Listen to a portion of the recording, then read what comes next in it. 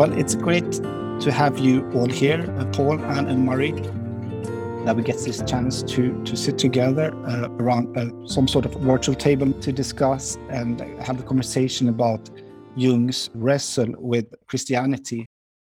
Exactly a year ago, I reached out to Murray first to ask him about if he would be open to have a conversation with me about these matters. And it's been a great year, and it's been a great pleasure, and I learned a lot. And it also seems like there's not only me who is wrestling or struggling or engaging with these questions, because the following of the podcast has been growing significantly episode by episode.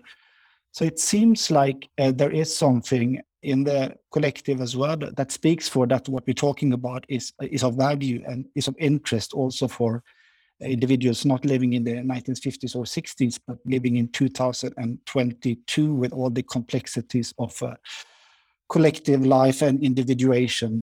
I would like to introduce all of you, and I'd like to start with Murray Stein. I met Murray as my teacher down in Zurich when I studied at ISAP. I always think of Murray and speak of him as one of the greatest storytellers, also of the Jungian ethos and the Jungian tradition. Murray left us with a lot of stories that now I carry on and tell to some of the people that I work with. Besides that, Murray is also, one of the most renowned scholars on Jung and Christianity. A book that I will also reference to in the notes, Jung's Treatment of Christianity, a very important book for me in trying to understand these matters. So I'm very happy and pleased to have you here, Murray. I will continue and introduce Anne Conrad-Lammer, and I'm really happy to have gotten to know you a little bit. And that's also thanks to Murray, who told me after our first conversation, you should speak to Anne. Then a little bit later on, we had a chance to have a conversation about the letters between C.G. Jung and Victor White. We had a great, very inspiring conversation last year. And I know many people who have listened to that conversation that has been very touched by it. I think you brought a lot of nuance to understanding these matters. So I'm very grateful to have you here. And then Paul, also in my world, he was just a name of someone I very much respected. I was sort of a fan of his work. I'd read a lot, and you're not only a scholar on Jung, but you've written very important books on Nietzsche, the book The Dionysian Self, C.G. Jung's reception of Friedrich Nietzsche. That was very important for me. But I also think for this conversation, a very important book that you and I haven't yet had time to discuss is Jung's Answer to Job, a commentary, which is a great work of scholarship. And I hope actually that we will get a chance to have a separate conversation about that as well, because last time we spoke more about Goethe and the question of secular redemption, as you used that phrase, and how Jung is offering ways of speaking of redemption in the secular context. So thank you all for being with me. I will start with the first question. A few weeks ago, I had a conversation with a Jungian analyst. His name is Jason Smith, and he released a book called Religious but Not Religious, Living the Symbolic Life on Chiron Publications in 2020. He said something to me that I think could work a little bit like a leitmotif to help us sort of introduce this topic of Jung's wrestle with Christianity. He said the following: I think so much of Jung's work is his wrestling with Christianity. I think if you want to understand Jung, you need to have some understanding and engagement with Christianity. You certainly need to read the Bible. In understanding Christianity, I think it helps to know Jung, because he gives us some language and some perspectives that cannot be had in other disciplines. At the same time, it was also necessary for me to be able to try to engage Christianity on its own terms, not on Jungian terms, to try to meet it in terms of what it says it is and not what Jung says it is. And so there's a tension in that. In wrestling with Christianity, I'm also wrestling with Jung. So from there also the title of this roundtable. And I would like to start to go the full round and ask each of you for your personal reflections on the statement, but also if you can share something short about your own, if it's a wrestle or engagement with Jung in regards to the question of Christianity. and how you view Jung as a guide into Christianity. And I would like to ask Mari with starting off. Well, I would like to begin by saying I don't find Jung as an entry point to Christianity. I start with Christianity, and then I found Jung. I grew up as a Christian. My father was a Christian minister. I grew up with the Bible. The Bible was more familiar to me geographically than the places we lived as we moved around from parish to parish. So I did not come to Jung either looking for answers to questions I had about Christianity or trying to find an entry into Christianity. I was a Christian. I still am a Christian. So I read Jung's writings on Christianity with a little distance. I'm trained theologically, like Anne is. Anne and I actually shared a teacher, Professor Hans Frey at Yale, who was a wonderful theologian and scholar, philosopher. And so my background is strongly biblical and theological and literary. So when I read Jung, I read him, with a background, a theological background that's quite different from his views. That said, I do appreciate Jung's views on Christianity, and I wrote my dissertation at the University of Chicago that became the book Jung's Treatment of Christianity. And I asked the question, what was Jung trying to do with Christianity? From about 1938 onward, he wrote a lot about Christianity. It's like he really wanted to do something with Christianity and the Christian tradition. And so I answered that question in the book by saying that he was treating Christianity as he would a patient. And he saw that Christianity had gotten stuck in its individuation process. It needed to take another step in the direction of integrating the two things that he felt were left out of Christianity, evil and the feminine. And so he was proposing a quaternitarian God image as opposed to the Trinitarian that we have in Christianity. So I found that a satisfying answer to the question, what was Jung trying to do? And whether I agree with that. In part, I do. I think Christianity has come a long ways also in Jung's time, particularly in the respect of integrating the feminine into its theological and liturgical life. And when I went to divinity school at Yale, there were almost no women studying to become ministers. One or two. There was an MAR program. These were women who would become workers in the church and education, Christian education, and so on. Today, about half the students at Yale Divinity School are women. So there's been and they're preparing for the ministry because there's a place in the ministry for them, in the Protestant ministry at least, to the very top levels. So I think there's been a tremendous shift and also attitude toward the question of the feminine in the biblical texts, lifting out the images of the feminine, emphasizing them more, seeing their relevance to the whole story of the Bible. So I think Christianity has moved and is continuing to move and evolve along that line. With regard to the problem of evil, I think we need to discuss that separately. But I think I've probably said enough for now, and I'd like to hear what the others will say to this question.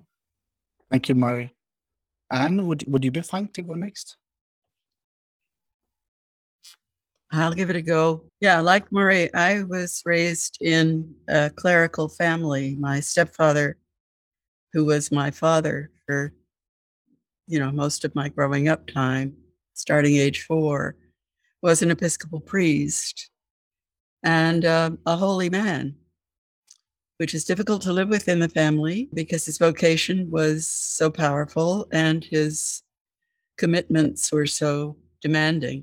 But it was as I age, and I've lived a lot longer in my life than he lived in his. He died in his 50s. I appreciate more and more of what he taught me by example and by actual verbal teaching. I came to Jung in my 30s, maybe around age 30. How did I land there? I'd gone through a divorce, which is always a painful thing. And I had a sense of vocation to a healing profession. And I knew somehow I had the instinct that it needed to be based on both psychology and theology. And I began looking for seminary teaching, a seminary course that I could take. And the very first thing that struck me was a course on Christian theology and schools of depth psychology. And there I was, plunked down into Freud, Jung, Sullivan, and the existentialists. And it was Jung that really grabbed me. And I began reading, independent of anything that was assigned and whether or not I was able to understand it. I started just absorbing. I was reading psychology and religion, his Terry lectures. I was reading Answer to Job long before I had the tools to grapple with it, and a lot of his writings on Eastern religion too. I just plunged in. And what Jung did for me, first off, almost before anything else, was he showed me a way back into the Episcopal Church, which I had left for 20 years in my marriage as a Quaker. I was a full-fledged member of Scarsdale Friends Meeting and marching against the war, and I would still march against the war. That's not an issue. But I had been living in a non-structured, non-ritualistic, except insofar as silence is a ritual, a different form of religious community. And I just really missed scripture, hymn singing, the colors and seasons of the church year. I missed theology. I missed preaching, actual scriptural-based preaching. Quakerism didn't have a solid center for me anymore. And I needed to get back into the church of my childhood, but how to do it without being a child again. I'm 30, I'm an adult, I've moved beyond where I was when I was a teenager. What do I do? How do I get back into this church of of the ancient rituals and dogmas and teachings? Well, Jung gave me the path. He gave me an intellectual, a respectable way to re-embrace what I'd grown up with through a new lens, looking at it differently, because he respected the ancient rituals and the ancient teachings. He may have taken them all apart and looked at them from a different angle than any of my childhood teachers would have looked at them. That didn't matter. He told me how to get back. So there I am, entering seminary with a deep appreciation of Jung and also a thirst for theology. And I've been kind of working both sides of that street ever since. I carried it on, that tension and that dialogue, I carried on through my seminary education and then into my doctoral work at Yale, which is where Hans Frey is the common denominator for you and me, Murray. By the way, as a Barthian, Hans had very little patience with Jung. He tolerated my insistence on doing a dissertation that was devoted to Jung. That was all right.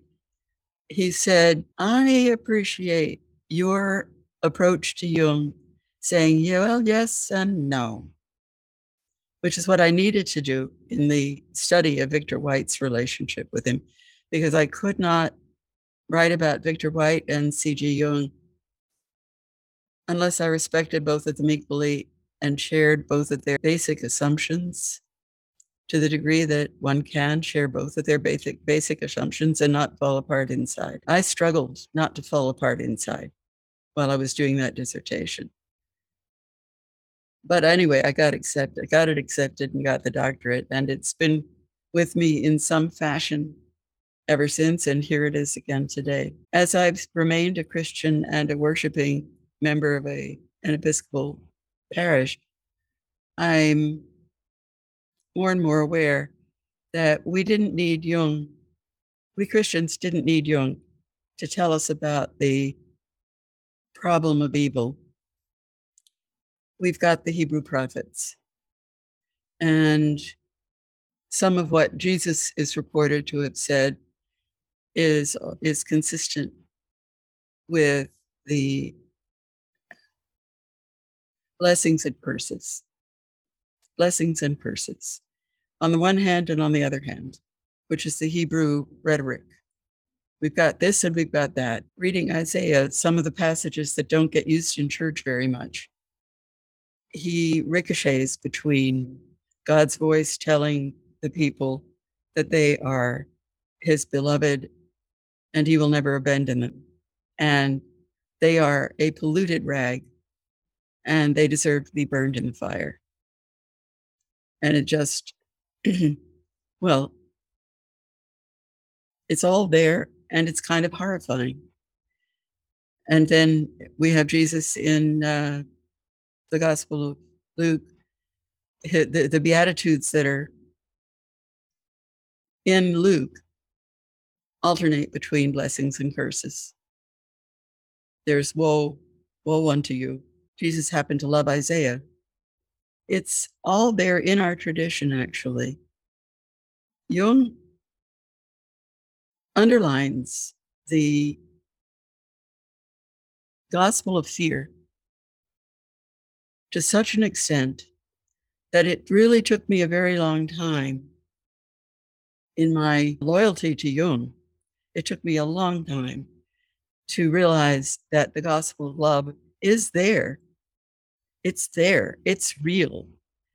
Compassion towards one's fellow beings is a reality that we need more of. And I'm finally at the place where I can say that I'm consciously choosing to believe the gospel of love. I know about the gospel of fear. I've seen the darkness. Yeah, I've seen enough of it. But this is my choice now.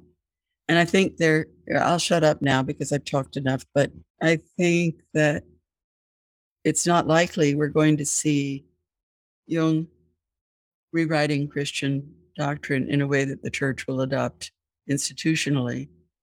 But I think on an individual level, what people get out of Jung may help them in their adult, in their mature, in their conflicted faith. And anybody who's lived a long life has a complex faith, not a simple one. And Jung can be there with you while you're doing that. Thank you, Anne. Paul, would you? Yeah, thank you very much, Jakob, for inviting me. I should just say that particularly pleased to be talking with Murray and Anne, because Murray, your book, Jung's Treatment of Christianity, I think was the first bit of secondary literature that I read on Jung when I was kicking off in my studies with it, and Anne, when I was had the great opportunity to go to Küsnacht and work in Jung's library, and Franz was very friendly, very helpful, and he kept on recommending me. He kept on saying, he said, "Warten Sie auf das Buch von Frau Lammers." He says, "Frau Lammers' book is coming." Wouldn't say any more than that to me, but it's a pleasure to be discussing these topics with you both, because you've helped me formulate my own thoughts on Jung over the years. Coming back to the question about what does Jung do for me, as it were. Well, in relation to religion, I think I'd put it, Jakob, into the framework of Jung as being such a great pedagogue, and the collected works really being a little form of education in themselves to all kinds of areas: world literature, German literature, French, anthropology, and religion as well, obviously, as a very important part of that. And I think the term that I would use, that I think Jung gives one a sense for, which is perhaps missing today, which is the sense of the sacred. And that Jung is very, very helpful as a thinker who has kept, as it were, the torch, the light of the sacred going in a period where otherwise it's very difficult. I would associate it, I think, with the term which I find particularly interesting for Jung, which is where he talks about the archaic, and Jung's insistence on the archaic dimension of life, I would see as being his formulation of a term which is more widely known as the sacred. And after all, he wasn't the only one who was interested in that. Otto Rank's work on the hero, Freud in Totem and Taboo, is very Jungian, or proto-Jungian, if you like, in parts. So I think that's undoubtedly one of Jung's major contributions today. Of course, it also makes it difficult for his reception, because precisely the sacred and archaic, and we might have an opportunity to come back and talk about that. I take your point in particular, Anne, about the significance of ritual and symbol as something that Jung had a very, very fine, keen appreciation of, and that reading Jung helps sharpen one own sense of the aesthetics of the sacred, if you like. And I think that's even more powerful now that we have access to the Red Book as well. But where I'd like to just ever so gently part company, perhaps, with you is on the question of dogma. And whether Jung is doing something, I'm sure it's compatible with Christianity, but it might even be parallel with it. But it seems to me that there's an important aspect of it which is not Christian at all, because it's about Jung's lack of faith. But lack of faith also makes it sound like a kind of, it's monkey.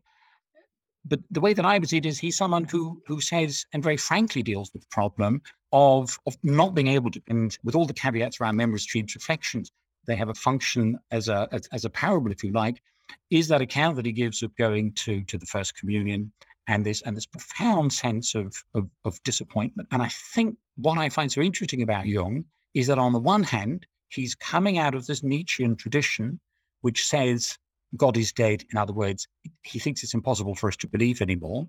He comes out of that tradition. He has the experience of that.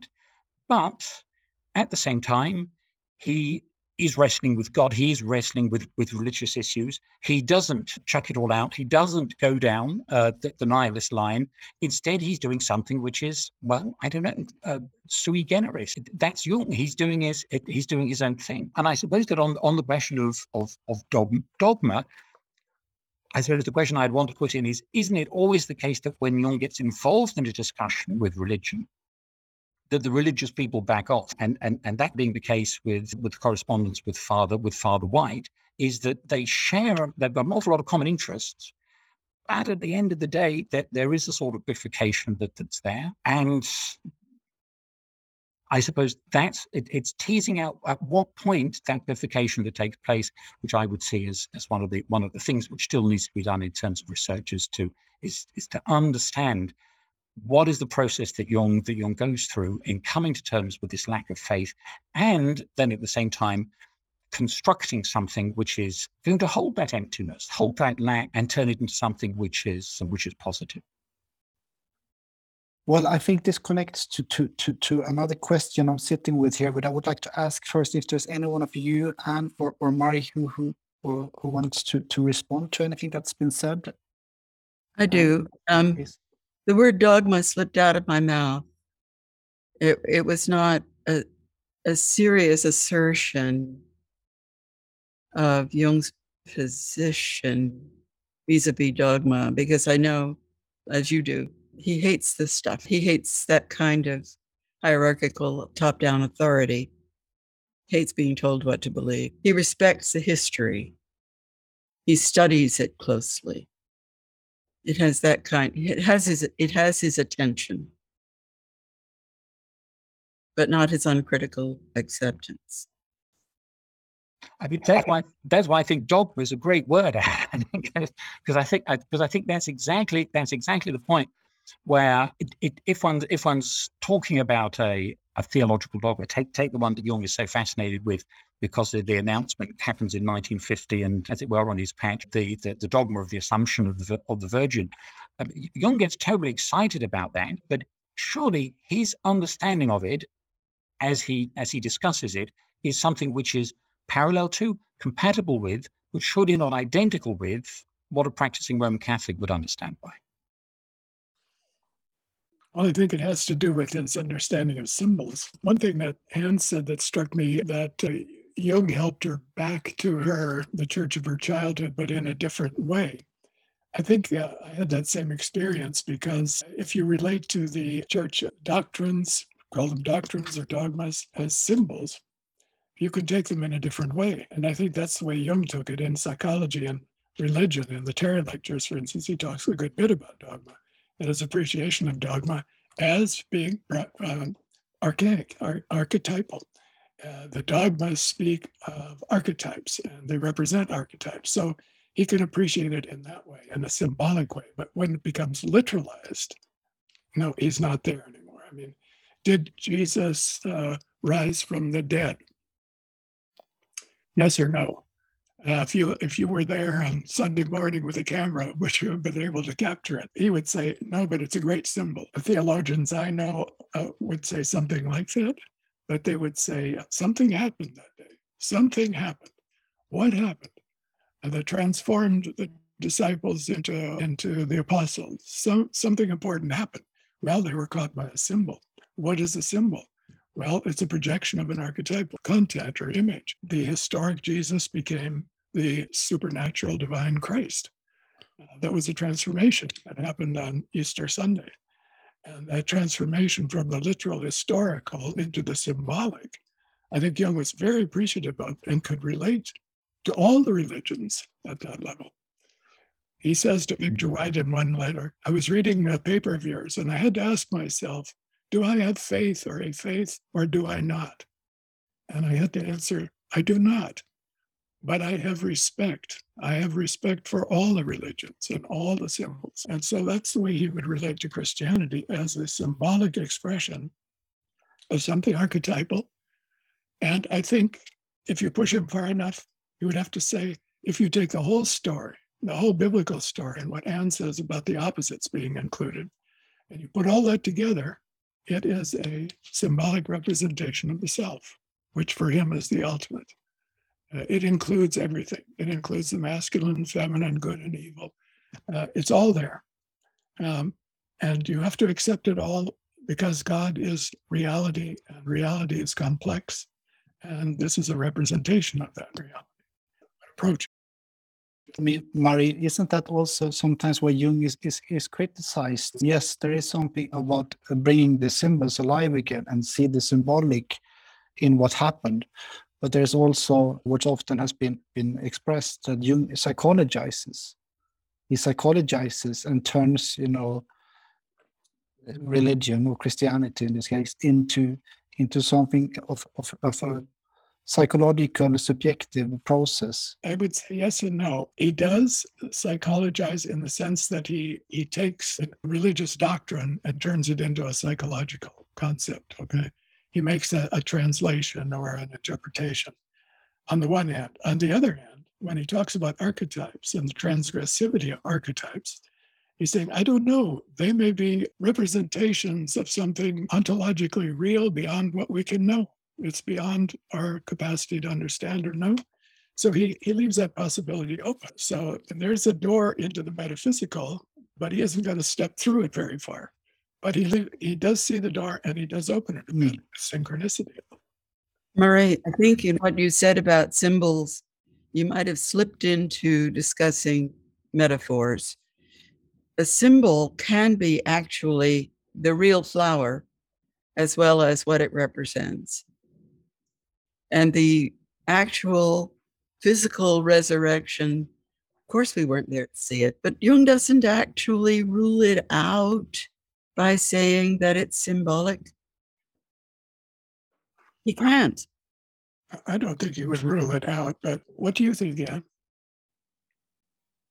What do I think? About the resurrection?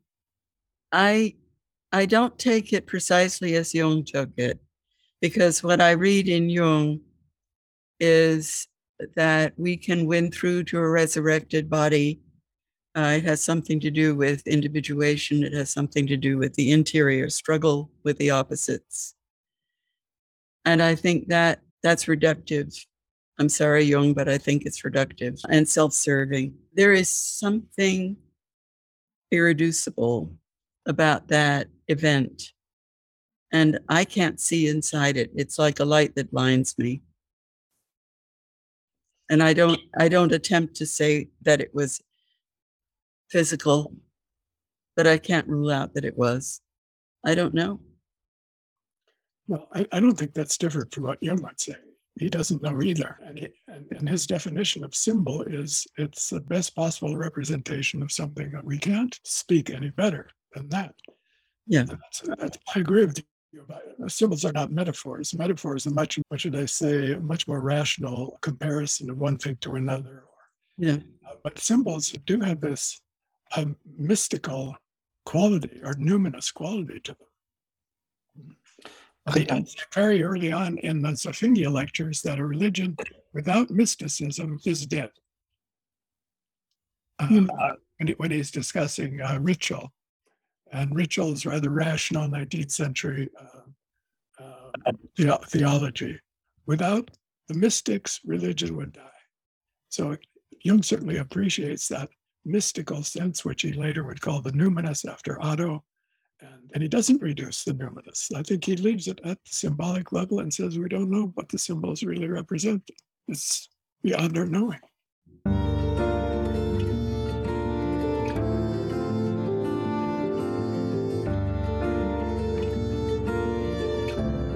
I feel like we could go deeper on this and follow this stream, but one of my roles would be to keep the time. So that's why I actually would like us to move on to the next question and then come back to this, because I could see that these things tie into each other. And this, the second question I'd like to ask all of you connects to something you also said in the introduction, Marie, what you tried with your research on Jungian Christianity and Jung's treatment on Christianity. You said, what did he want to do with Christianity? What did Jung want to do? And you gave an answer to that. But I think part of my own wrestle, and maybe a few others, is to try to sort of still reconcile this question. At times when you read Jung, maybe the younger version of Jung, you have a sense that he wants to reform Christianity, or that analytical psychology, or in the early days with the conversation with Freud, he says psychoanalysis has a role to sort of vivify and rejuvenate Christianity. We have, of course, the early vision of the Basel Cathedral and something of the old being destroyed, but also the question of rejuvenation, or bringing the new life into Christianity. So is he a reformer, or does he then try to transcend Christianity? And is analytical psychology an attempt by Jung to dream the myth onward, as he said, the Christian myth onward, or is it actually a break with Christianity? I'll go first, only because, as I always say to my students, if you go first, then you don't have to worry about having to go in at a later stage. So I'm going to try and follow my own advice. But the question that you put, if I may, to our previous discussion about symbolism, because it seems to me that this is really key to Jung's role. And I think, Murray, you're absolutely right to talk about the importance of mysticism for Jung, and Jung was a great appreciator, particularly of the German mystical tradition. Of course, Meister Eckhart, I think, is the figure that comes to mind there as significant. And then, of course, that's a good case study of saying, well, what on earth is Meister Eckhart about? And it shows maybe just how complex these questions are that Jung is struggling with.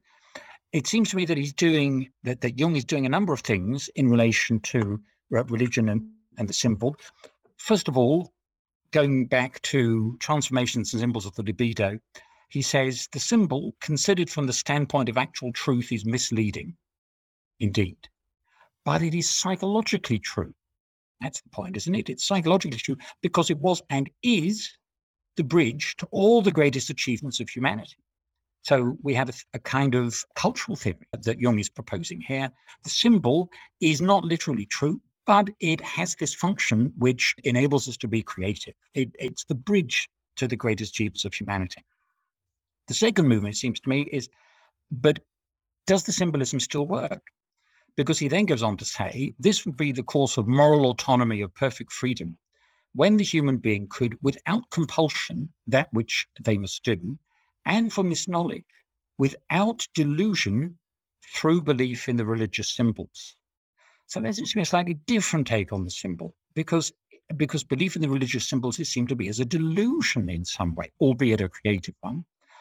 Then, and I think this ties in directly to your question, if I may, Jakob, which is what Jung thinks about the symbolism of Christianity. And this point about, can we believe it anymore, I think is very clearly there in the lecture that he gives to the Guild of Pastoral Psychology, movement organization still going in London, in 1939, when he says this: we can't turn the wheel backwards.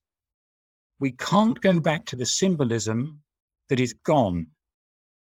No sooner do you know that this thing is symbolic than you say, Oh, well, presumably it means something else. Doubt has killed it, has devoured it. So you cannot go back. I cannot go back to the Catholic Church. I cannot experience the miracle of the Mass. I know too much about it. I know it is the truth, but it is the truth in a form in which I cannot accept it anymore. I cannot say this is the sacrifice of Christ and see him anymore. I cannot. It is no more true to me. It does not express my psychological condition. My psychological condition wants something else. I must have a situation in which that thing becomes true once more. I need a new form. And that's the call of a reformer, isn't it? I need a new form. That's what it seems to be Jung is doing with Christianity. I think he says to Victor White, the new wine needs new bottles or new wineskins or something. So I think for Jung, he did create his own myth, right? He went on search for what is my myth, and he wrote Liber Novus. Liber Novus is his Bible. He discovered his myth through his dreams, through his active imagination, and that's what he stood on. That for him was numinous experience. That was his ground, and he interpreted everything else more or less out of that ground. His writings on alchemy and so on, you can read.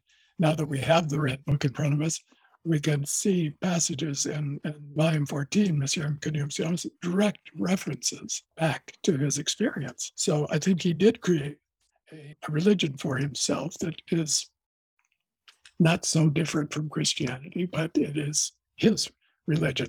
I remember Peter Holmans, who was my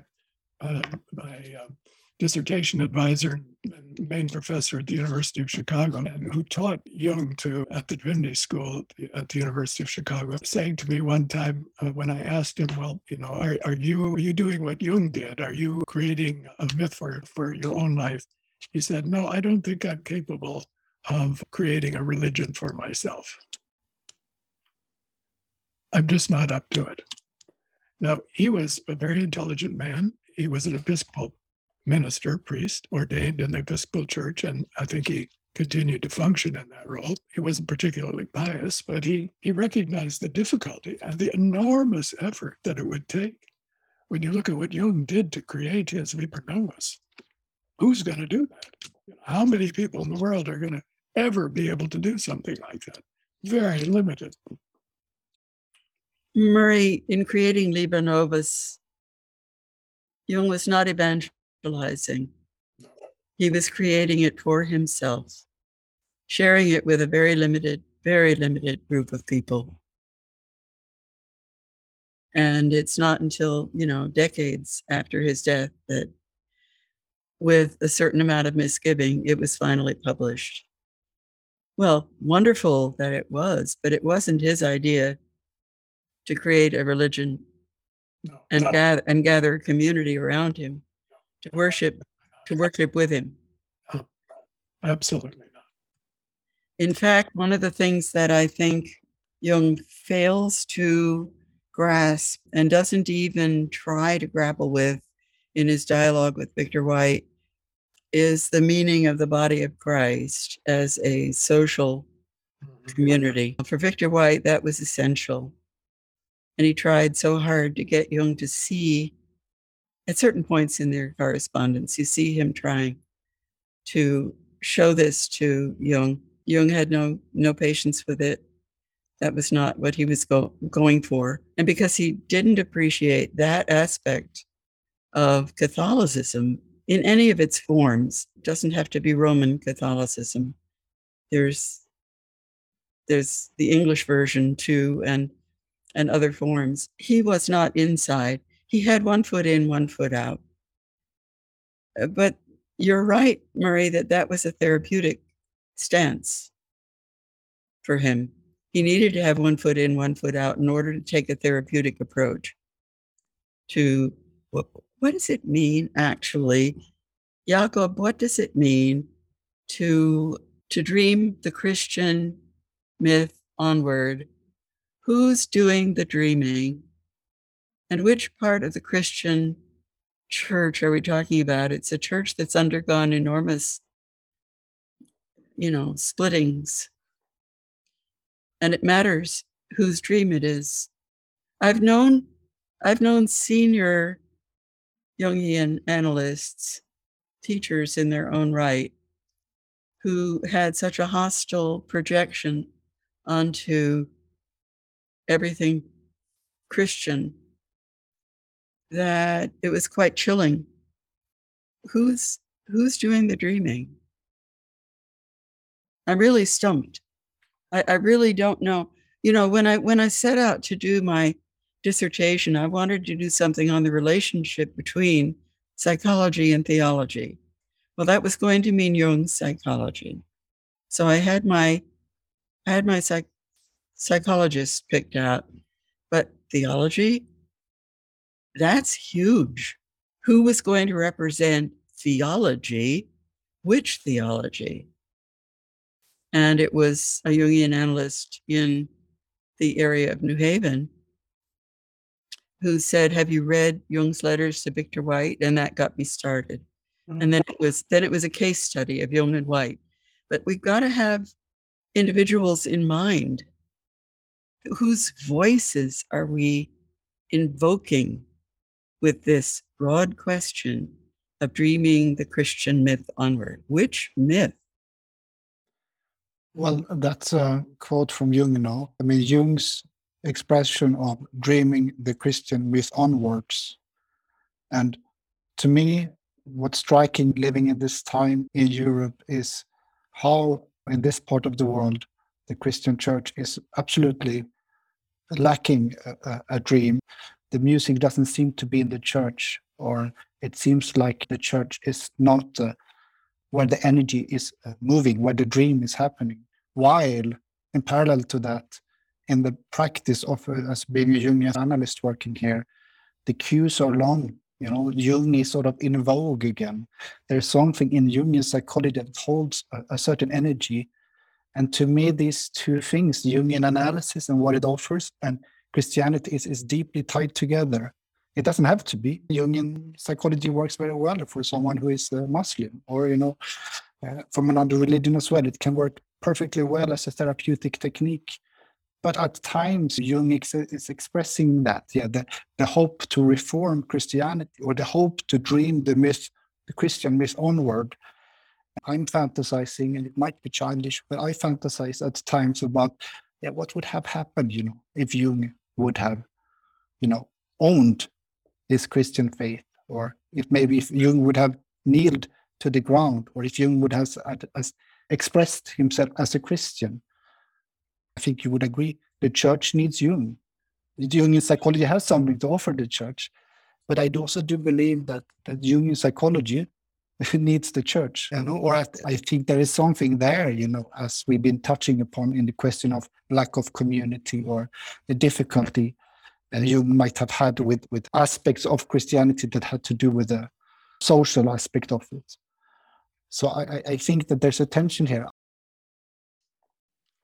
Well, to Ed's question, dreaming the myth onward, who's dreaming the myth onward? A number of thoughts come to my mind. I mean, one would typically look to the theologians to dream the myth onward, right? They're in the tradition, and their dreams would provide the impetus for evolving the doctrines further, applying them further, enlivening them with some new libido, some new symbolism, and so on. I think we're rather bereft today. I mean, Barth was a great theologian, and he brought a lot of life to theology. His dialectical theology was very alive. I remember studying Barth and all those footnotes, and very exciting. And as you say, Hans Frey was a Barthian. So Barth really captured the theological imagination in his time. But since then, I don't know of any theologians who have done that. Now, can we look to psychologists to do that? Psychologically minded theologians or theologically minded psychologists, but people who are not necessarily in the role of the theologian to dream that myth onward and what that would mean. I mean, dreaming a myth onward means, in Jungian terminology, taking seriously the dream that you have had. Say you have a symbolic dream, which in Christianity would be the mythos of Christ, and you take that seriously and you put it to work, you apply it in your life, and you do active imagination with it. You take the dream and you keep working with the dream. You work with it in active imagination. You work with it in how do you apply this dream? How does it change your life? What difference does it make? Christianity is a universal religion, and it has to capture the universal mind. It has to capture the global mind. It somehow has to transcend its provincial in a very subtle way, not by overcoming the other religions, but by offering something that is so exciting and so convincing and so beyond what others offer that it would be the new vision on a global level. It has to go global, not Catholic, but global. And I think there are some thinkers who have tried to do that. Teilhard, probably. But this idea that it has to evolve, I think that was Jung's, like individuals have to evolve. They have to keep on growing. If you stop and just look to the past, it becomes stagnant. And that's what he says. You can't go backward. It has to go forward.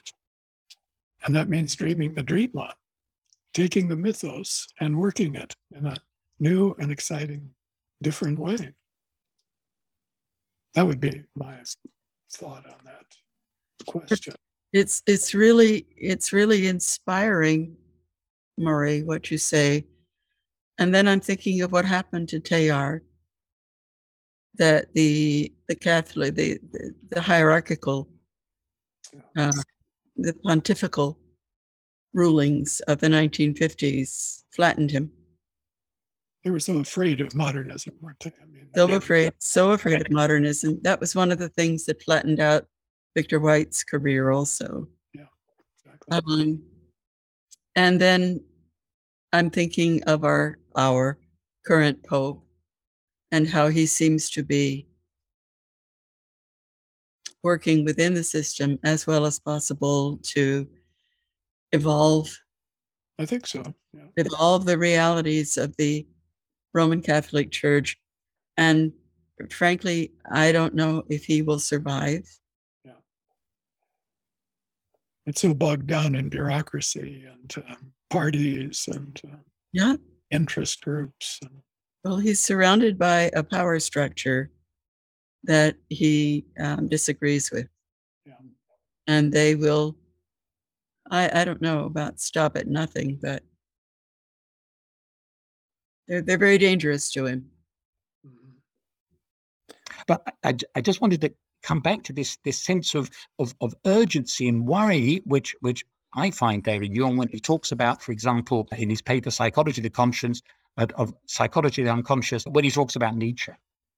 And he says the case of Nietzsche shows, on the one hand, the consequences of neurotic one-sidedness. Let's leave that on one side for now. And on the other hand, the dangers that lurk in this leap beyond Christianity. Yes. Nietzsche undoubtedly felt the Christian denial of animal nature very deeply indeed, and therefore he sought a higher human wholeness beyond good and evil. But he who seriously criticizes the basic attitudes of Christianity also forfeits the protection which those bestow upon him. He delivers himself up unresistingly to the animal psyche. That is the moment of Dionysian frenzy.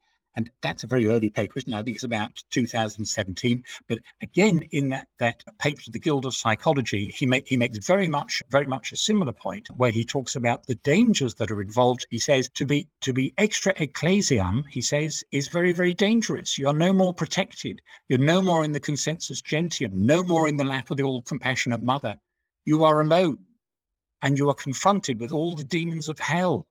That is what people don't know. So there seems to be a sense of great worry, urgency, anxiety, a sense of danger that's involved with giving up of Christianity as well. Well, I also think it's important maybe to stress reformation. Although Jung said he's looking for the new, I would think as a Jungian analyst as well that he thinks about going back in order to go forward. Or that there is a sort of renaissance movement. Absolutely, yeah. And there is a voice. I mean, I would say there is a voice out there actually that is doing a lot of good for Jungians and for Christians. And that doesn't mean that I fully support what he says, but that is the Canadian Jordan B. Peterson, which some of you are probably aware of, who's a psychologist who is very fond of Jung. And he has, X millions of followers on YouTube, and he has high-level conversations, leading theologians and church people from the church about Christianity and Jung. And in a sense, this man in himself, in his last 10 years, many people find to Christ and Christianity through Jordan B. Peterson, into Jung, back to Christianity. So he's a voice. He's not a theologian, but he's a very powerful voice in the culture right now. There's a lot of discussion happening around Christianity and around Jung, but it's in the public discourse. Maybe it's also happening within the Jungian field or within the church. I just wanted to mention as well, in terms of voices, the one here which contributed to the debate is someone who I found very useful at reading is Eugen Drewermann. And Eugen Drewermann seems to be a good example of someone coming out of the Catholic Church who engages very, very deeply with Jung. Then, of course, in turn, Drewermann leaves the church. And that's why I see more as a tension between Jungianism and Christianity, albeit a very, very fruitful one. I suppose I'd put it like this: are they, at the end of the day, Christianity on the one hand, Catholicism, the church on one hand, Jung and analytical psychology on the other? Are they actually playing the same game? Do they actually want the same outcomes? And that's not to judge either of them as positive or negative, but simply to say, are they actually doing the same sort of thing? It's similar to the question that I've been dealing with and with some colleagues. Is the goal of individuation the same as the goal of Eastern meditation? Okay. Is the final result the same if you get the fully individuated Jungian and put him beside the enlightened Zen Buddhist? Do they look alike, or are they very different? So these are interesting comparisons, and you always find differences. You find some similarities, but I think all of these share something, a glimpse of something beyond, certainly beyond the rational. Everybody, all the religious traditions will say thinking can't get you. The Buddhists will say that it has to come somewhere else. You have to have a moment of enlightenment. Christianity will say philosophy will take you so far, but then you need revelation. You need something beyond the rational. And how does that come to you? Well, Jung offers an answer to that. How does it come to you? Look at your dreams. Look at your imagination. Let your mind enter into this other realm or use this other faculty called imagination, and don't question it. Just go with it and interact with it as he does in Liber Novus, and you will come upon something. But the claim in Christianity is that the revelation has come to us. The revelation is finished, and now what do we do with it? Okay, so that is a bit of a problem. Once you say it's all done, and then it's a matter of just repeating, it gets rather stale, and that's why the churches are empty. They're repeating something that has been said and said and said, and people aren't getting it at the right level, perhaps. But certainly the churches in Switzerland are empty on Sunday morning. And I think throughout Europe and the United States, it's a bit different. I think this connects, Murray, to a question, and it might even be one of the last questions that we will have time for today because time flies. And that is, again, the question about community. It's been brought up in many of the conversations I had with different scholars and analysts, and also with you, Murray, when you said, what can we learn from Christians? You said, there is something also about community and about faith. And the Jungians at times struggle maybe with the question of community. There is a critique that's often been raised also by Jungians as a little bit of a group of esoteric elitists or, disconnected a little bit from reality and psychology for the wealthy. Also, if we look at the people who came to Jung, there was also people who had from a pretty, wealthy background. It wasn't maybe the poorest, but sort of showed up as yrkesnörst, which is fine. But to me, this also relates to this question of Jesus Christ, actually, and Jung's ambivalent relationship to Christ, if I can say so. Because I think we discussed, all of us individually in our conversation, the question of imitatio Christi and Jung's rendering of that. And his sort of clear warning was of imitating Christ. no, don't imitate Christ. Find yourself, become who you are. But isn't there also a risk somehow in this? Isn't there something that if Christ is not a part of individuation, isn't Christ the community? Isn't Christ what sort of connects my individuation with others? Isn't there something in the image of Christ which is not only a symbol for my own self or potential wholeness, but actually more a symbol of our shared wounds and our shared difficulties in living a limited life here on earth? And I wonder, if there's a risk, or if you see that could be a risk sometimes in that Jungian psychology reduce the social cause of Jesus Christ and the loyalty to the kingdom of God to some sort of idea of individual self-actualization. I was struck by Anne's touching on this point of community, because it is so central to the Christian world, whether it's Protestant or Catholic. The community and worshiping together, praying together, and all that is absolutely central to the practice of Christianity. And that is not in the Jungian world. Jungians do get together and they should listen to lectures together and have discussions, but there is nothing like that sense of the numinous in a community. One doesn't look for it there. One looks for it in the inner world. One doesn't look for it in the extroverted world. But I think the word community is abused and overused and misused to refer to any kind of gathering or group of people. That isn't what Christians mean by community. They mean where people are gathered, 2 or 3 are gathered, and the Holy Spirit is with them. That's community. So it's a qualitative difference, and we don't have that in the Jungian associations, and so we don't look for it there. The other thing that is meant in most Christian denominations by community is, or at least by the body of Christ, is those who share participation in Christ through baptism and through the Eucharist, at least those 2 sacraments. And that also does not play into the Jungian world.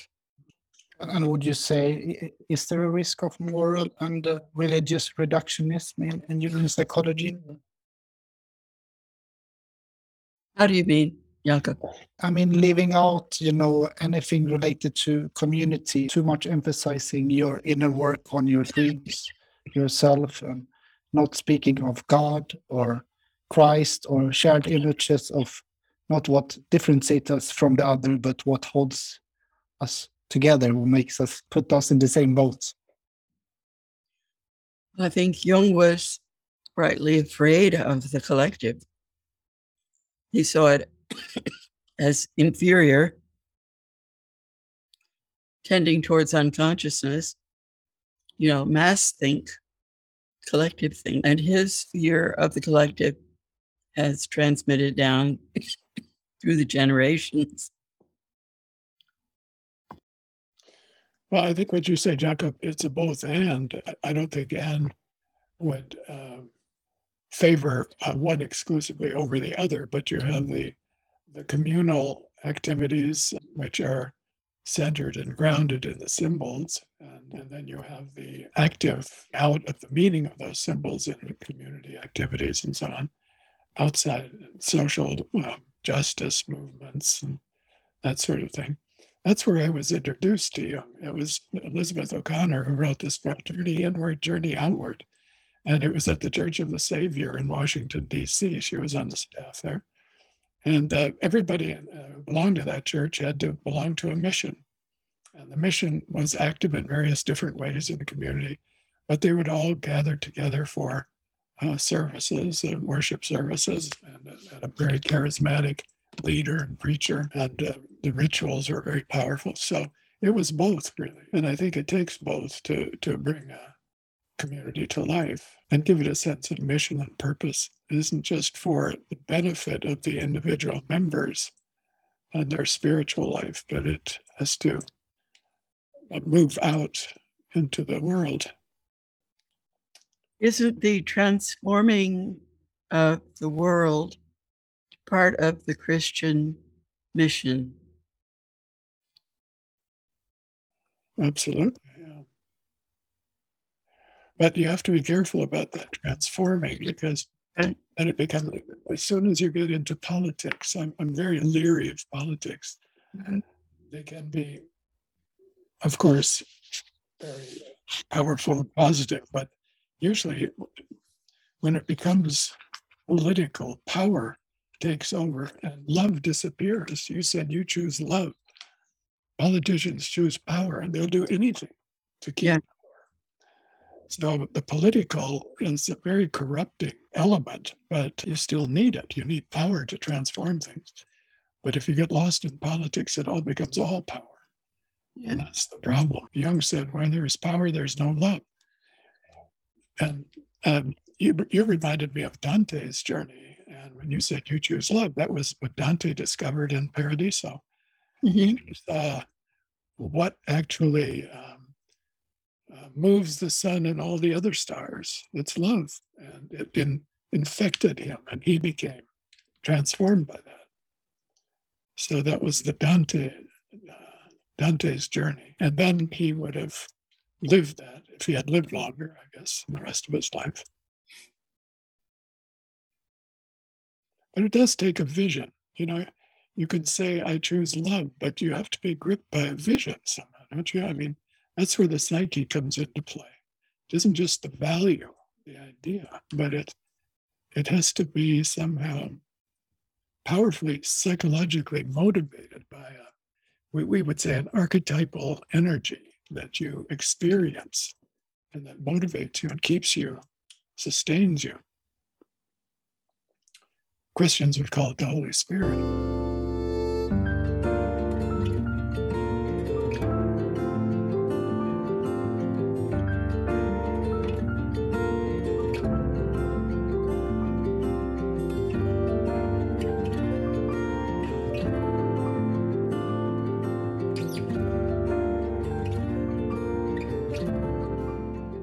Jakob, you were bringing us back to the question of imitatio Christi and the aspect of the imitation of Christ, which involved brother and sisterhood with the poor and the suffering. That is an essential part, I think, of the ministry of the church. When it can remember that is its life. That's Francis. Yeah, it's Francis. Absolutely. Yeah. And how much of that can be lived, and where do we see examples of it being lived? Anywhere, either in the church, which tends to get seduced by the world anyway, or in the Jungian world. Do we see that identification with the poor and preferential placement of the poor anywhere in the Jungian community now? Is that part of our vision? Well, Jakob, you did something like that in Berlin, didn't you? Therapy on the street. I've been trying to at least maybe not build a bridge, but trying to keep a relationship to that side of community. Yeah. And for me, it's been strikingly just a lack of that in you correct me if I'm wrong, but in reading Jung, I do not hear much about the poor. And, that's maybe fine, but I feel there's a lack of that discourse. And, again, I feel like Jungian psychology is, that's what I do. This is what I sit with every workday. It's so extremely deeply valuable. But I think there is also a danger if it's not connected to, if this journey inward is not connected to what actually is just in front of us, what's just out there. On a practical level, I can say at times we speak about someone dreaming about a beggar. And I think an immediate maybe interpretation could be from my fantasy Jungian analyst, that this is the beggar in you. This is your inner, poverty. And there's something to that. There is something to that. But sometimes a beggar is just a beggar. Sometimes there's also something about just, yeah, but look at what is in front of you. And I think that's maybe also where I have had a lot of help of Freud, actually, and Freud's emphasis on reality, Freud's emphasis on the reality principle. And obviously I struggled myself with the tension of holding this, how much of the focus on my patient's individuation versus, and helping them to feel better or feel more whole. And at the same time facing a world that continues to disintegrate in front of our eyes. And that's a huge disconnect or cognitive dissonance at times to hold this attention. And I think that's where I do believe that Jung, in my understanding, Jung needs Christ. Yeah. This is my very personal, working through of that. So yeah, I've been involved in some projects on trying to take psychology out of the practice room with various successful results, I should say. But struggle continues.